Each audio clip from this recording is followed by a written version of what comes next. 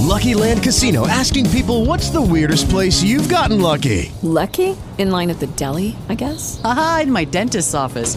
More than once, actually. Do I have to say? Yes, you do. In the car before my kids' PTA meeting. Really? Yes. Excuse me, what's the weirdest place you've gotten lucky? I never win and tell. Well, there you have it. You can get lucky anywhere, playing at LuckyLandSlots.com. Play for free right now. Are you feeling lucky? No purchase necessary. Void where prohibited by law. 18 plus. Terms and conditions apply. See website for details. Hey, Joel Malkin for WJNO.com, and this is my election spotlight series on the City of Palm Beach Gardens, the municipal election there, running in conjunction with Florida's presidential preference primary, March 17th. Early voting begins this Saturday, March 7th, and in Palm Beach Gardens you have one race. It's for the Group 3 seat on the City Council. This is, I believe, a citywide race. It's the incumbent City Council member Matthew Lane facing challenger Chelsea Reed. And we have Chelsea Reed on the line. Thank you for joining me. It is absolutely my pleasure. This is your first time, we were talking about this, your first time running for pretty much any election. But you were saying that you are actually on some boards and whatnot, so why don't you tell us about that? Oh, yeah, with pleasure. So I'm on the Palm Beach Gardens Zoning and Planning Board. I am an alternate, but I've been on there for 2 years, and folks that are on planning stay forever. I have had the opportunity to get up on the dais like 11 out of 12 times, which has been great. So I feel really comfortable getting up there and making decisions for my hometown. And then the other board that I'm on is I am the vice chair of the Citizens Advisory to the Transportation Planning Agency. I know that's a lot of words. So the TPA oversees planning for all transportation here in our county. The advisory board is for District 1. I was appointed by Hal Valish a couple years ago, and I'm supposed to be the voice of understanding traffic here in the county for the folks that live in District 1. All right, very well. One of the things, since you're talking about traffic in District 1, the Palm Beach Gardens area, one of the things I brought up with your opponent, the incumbent, Matthew Lane, was I know that they're getting ready, and by there I mean the DOT state, getting ready eventually, I don't know when, what the latest is, and maybe you can clue us in, but the project involving the entrance and exit ramps to 95 at North Lake Boulevard, and I guess that's going to cause a big ruckus for residents, right? Yeah, it's gone back and forth, and the one thing I really try to get my voice out with is give people information about where they can find the information they need. So I would recommend that all of our residents continue to go to the TPA website at tpa.org, and that does have a list of every road that's coming to the county in the next 25 years. There'll be links on there. FDOT also has a tremendous amount of information, and all of it is publicly available. We all just need to make sure we keep an eye on what's going in our backyards. All right. Let me ask you, what do you do as a profession? Is this kind of get to know you a little bit, being that you're the challenger? Yeah, with pleasure. So my husband and I opened our first physical therapy office back in 1994. I was 23, he was 27, and it was right there in Loman's Plaza. We opened a 4,500 square foot physical therapy office for anybody who was there back in the heyday of Loman. Built an indoor pool, and we had a great practice. We took wonderful care of our community and provided lots of great jobs and outreach for the area. We did physical therapy for close to 3 decades together. All right. And right now I am, sorry. Go ahead. I'm sorry. No. I thought you were done. You paused. Go ahead. I did. No, so I'm taking a break now to focus on this campaign. I'm giving it all my 100% effort. What made you decide, you said you've never run before for any office, and you know what, you just wake up and go, I feel like running for city council today. I mean, what was beyond that decision? The catalyst, there were 2 large catalysts. The first one came, and I've been watching city council for ages. I'm a big fan of local government. I'm lucky enough to call a lot of folks in council and in state and county roles good friends, and, I do collaborate with them quite a bit on the boards that I already sit on. And I just watch it the way some people watch Netflix. So if I can't make it to the meeting, I'm probably on my iPad watching it. And I've watched it over the years. The first time I felt a kick to run for office was back in 2017 when my opponent voted against a park that I felt like our residents really wanted.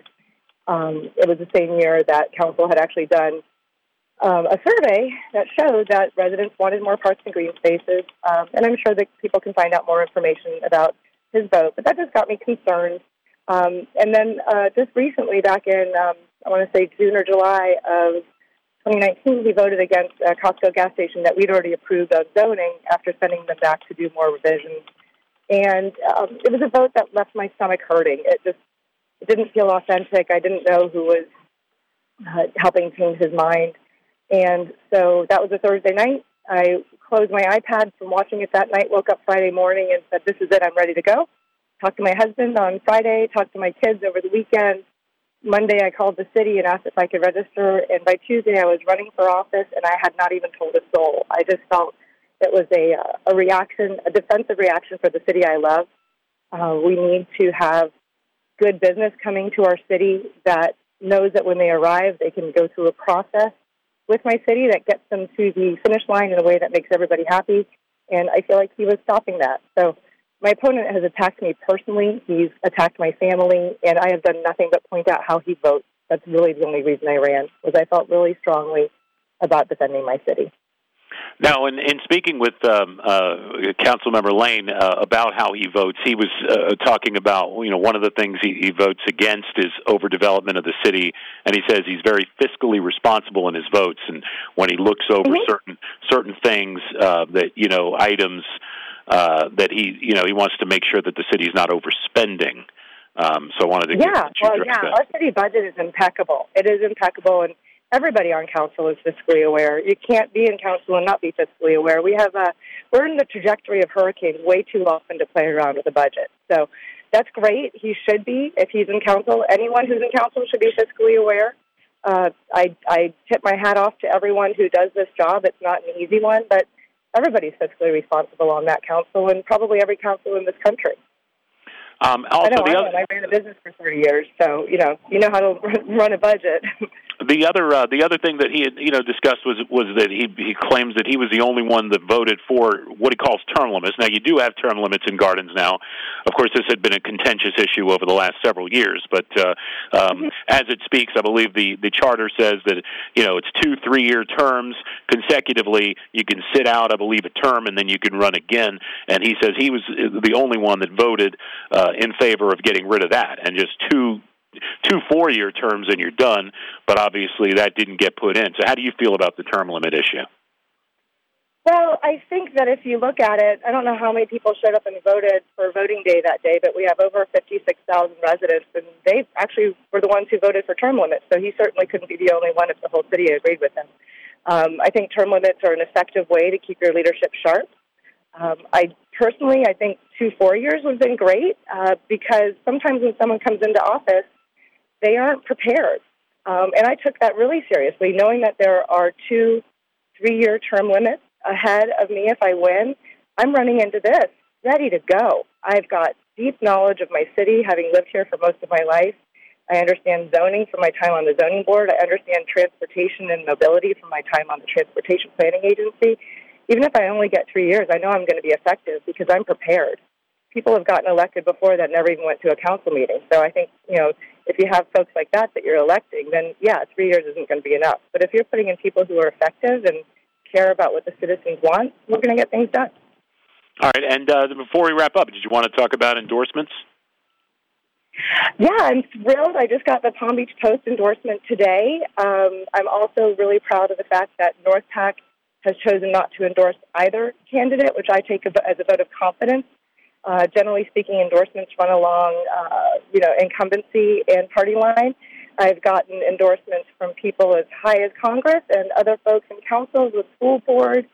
And the thing I'm most proud of is that almost all of my endorsements are from people who are current elected officials. I don't have my list in front of me, but I think about 23 out of the 37 folks, including organizations that have endorsed me, are actually sitting in office. They aren't former elected like my opponents are primarily formally elected. These are the people I've been working with for years as either a volunteer, been volunteering here since I was 5, as a business person, or they've gotten to work with me in my capacity as board. So the fact that I have, this much support from current elected officials is really buoying. And I have to be honest with you, the Palm Beach Post this morning, which I've been reading the funnies since I can remember from the Palm Beach Post since I was a kid. A hometown thing coming home. All right. Well, Chelsea Reed going up against the incumbent Matthew Lane, Group 3. This is a citywide election, correct? Yes, it is. The fact that it says Group 3 doesn't matter. It's an at-large seat for anyone who lives in Palm Beach Gardens. All right, we hope people will get out and vote. In addition, there's been some a misunderstanding regarding the presidential preference primary, in that it's been reported if you're not a Republican or a Democrat, you can't vote. Well, that's not true. You just can't vote at the top of that ticket, but you can vote on these local municipal elections, whatever you're a party of, or even if you have no party affiliation. So exactly. So it's supposed to be a nonpartisan race. So if you are no party or independent, the only thing on your ballot will be this election. If you're a Democrat, you'll have your presidents on the top, and then this race on the bottom. And if you're a Republican, you'll be in the same situation where you have the presidents people running for the presidential office, and then the municipals on the bottom. So just go all the way down to the bottom. All right, Chelsea Reed, thank you for joining me. Thanks for your time, Joel. You have a wonderful day.